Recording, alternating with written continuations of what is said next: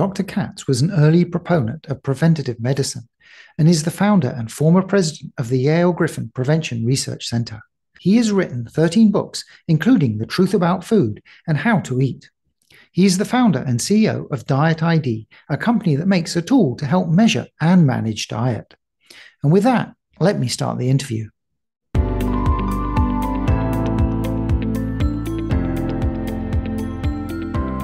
Hello, Dr. Katz. You are the founder and former director of Yale University Yale Griffin Prevention Research Center and the founder and CEO of Diet ID.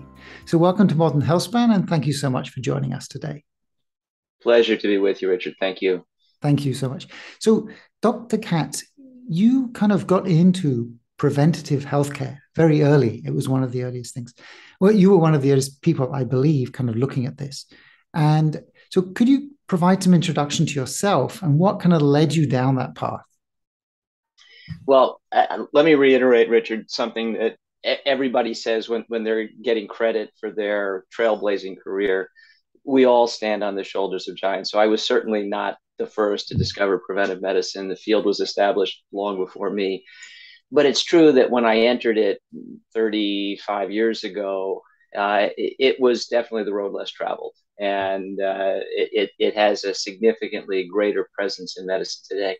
But in brief, I trained in internal medicine and thought I was going to spend my medical career taking care of people who got sick, and did that. But I have a native tendency to see the forest rather than just the trees. And it's interesting because in science, it tends to go the other way. Science is very reductionistic. There are a lot of people who are really expert in trees who can't see the forest. I'm a forest guy. So the big picture when I was training in internal medicine, and that means spending 110 hours a week in the hospital taking care of really sick people, was to recognize that easily 8 out of 10 hospital beds were filled by pretty miserable people who had really lousy stuff they never needed to get. They had heart disease they could have avoided. They had lung disease they could have avoided. They had infectious diseases we knew how to avoid. And I thought, basically I'm learning how to be one of the king's horses and one of the king's men. And all these hospital beds are filled with Humpty Dumpty who fell off a wall, and we ought to fix the wall, lower the wall, put a seatbelt up. I mean, we can do better than this because we're never going to restore intact vitality to people who get this sick in the first place. There's got to be a way to help prevent the next cohort from winding up in the same condition. So I found my way into, at the time, quite obscure training program, preventive medicine, at Yale, which had a program. And the rest, as they say, is history. I really focused my entire career, clinical teaching, research, writing, on the prevention of preventable, mostly cardiometabolic diseases. And what is kind of the biggest factors that are driving these preventable diseases? Well, it's interesting, Richard, because even causes have causes, and you can debate where the bedrock resides. So I'm a past president of the American College of Lifestyle Medicine. We identified the lifestyle domains that are the leading drivers, and we tend to say the root causes of all this preventable mayhem: years lost from lives, life lost from years. So I summarize that list as feet, forks, fingers, sleep, stress, and love. So feet, physical activity, not getting it. Forks, dietary patterns. Poor diet is the single leading predictor of premature death and chronic disease in the modern world. Fingers, not doing this, not bringing tobacco to our lips, not bringing excess alcohol to our mouths, avoiding toxins. Sleep, we need enough. Stress, we need to avoid too much. And love, social connections. Homo sapiens is a social animal. We need one another. John Donne may have said it best: no one is an island, right? So we thrive on that connection, and we fail to thrive without it. Those would be the 6 core domains of lifestyle medicine. Now, there's, of course, environmental considerations, social considerations, issues of disparity. So, again, even causes have causes. Genetics are not unimportant, but frankly, most of us in this field agree that your zip code is far more important to your health outcomes than your genetic code. It's where you live, the circumstances of your life. And your lifestyle behaviors are influenced by all of that. One final comment, because it's, I think, rare that a single research publication alters an entire career trajectory, but that happened to me. I finished my training in preventive medicine public health at Yale in 1993, and within just a couple of months of my graduation, a paper came out in the Journal of the American Medical Association entitled actual causes of death in the United States. Essentially, it was the answer to the question you're asking. So, what's driving all this heart disease, cancer, stroke, diabetes, dementia, premature death? And the two authors said we need to look beyond what gets listed on a death certificate because that's the immediate cause of death.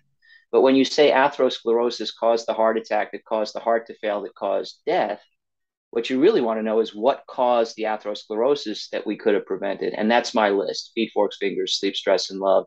And that has been a drumbeat in the peer reviewed literature these past 35 years that if we could eliminate tobacco, optimize diet quality, encourage routine physical activity, and address those other factors, at least 80% of the total burden of chronic disease in the modern world and the attendant premature deaths that ensue could be eliminated. What an incredible, luminous promise that is. So I've been chasing that promise my entire career.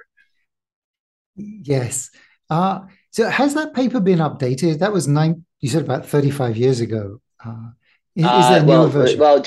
Just that one, just shy of 30. That was 1993. Yeah. Yes. So that paper was explicitly updated 10 years later by scientists at the CDC who found exactly the same thing. So the same 10 factors still explained almost all of the premature death in the US and by extension, the modern world.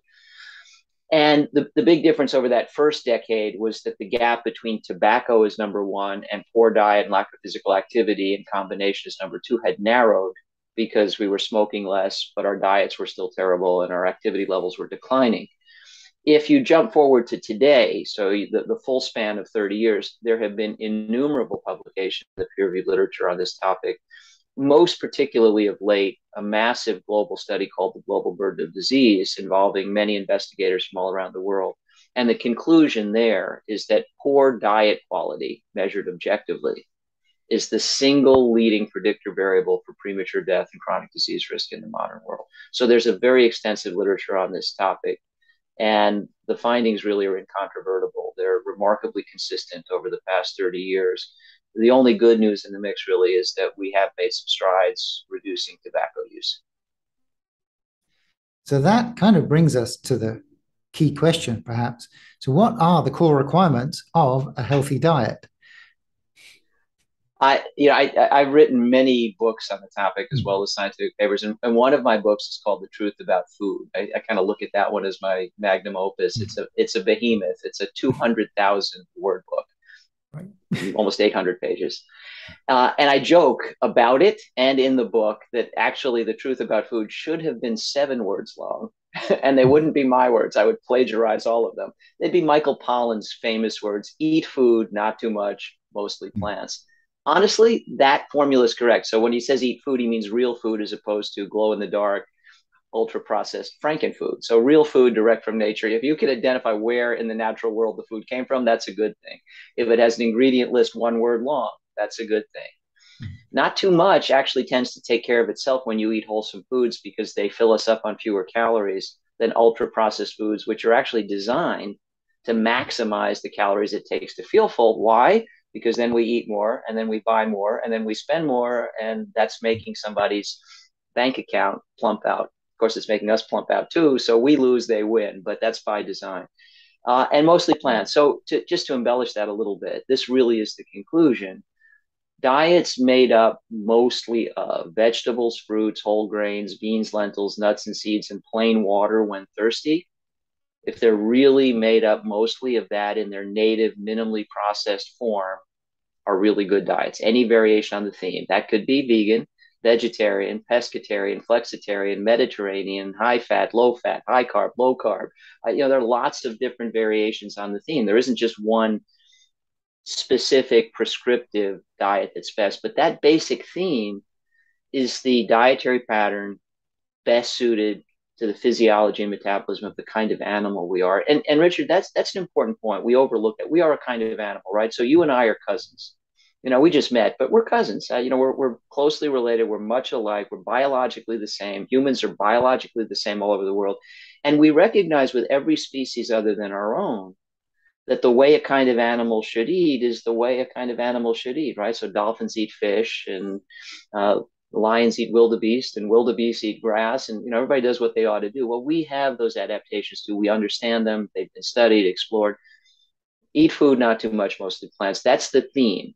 Mm-hmm. Thankfully, there are many variations on the theme, including the rich array of cultural diets that allow us to choose the specific version of that theme that lets us love food, that loves us back. And by the way, the other 199,993 words in The Truth About Food are all about why is it so hard to get at this simple truth that's been so beautifully expressed in 7 words. So that's really the problem. And if you want to know the rest of that story, the book is at your disposal.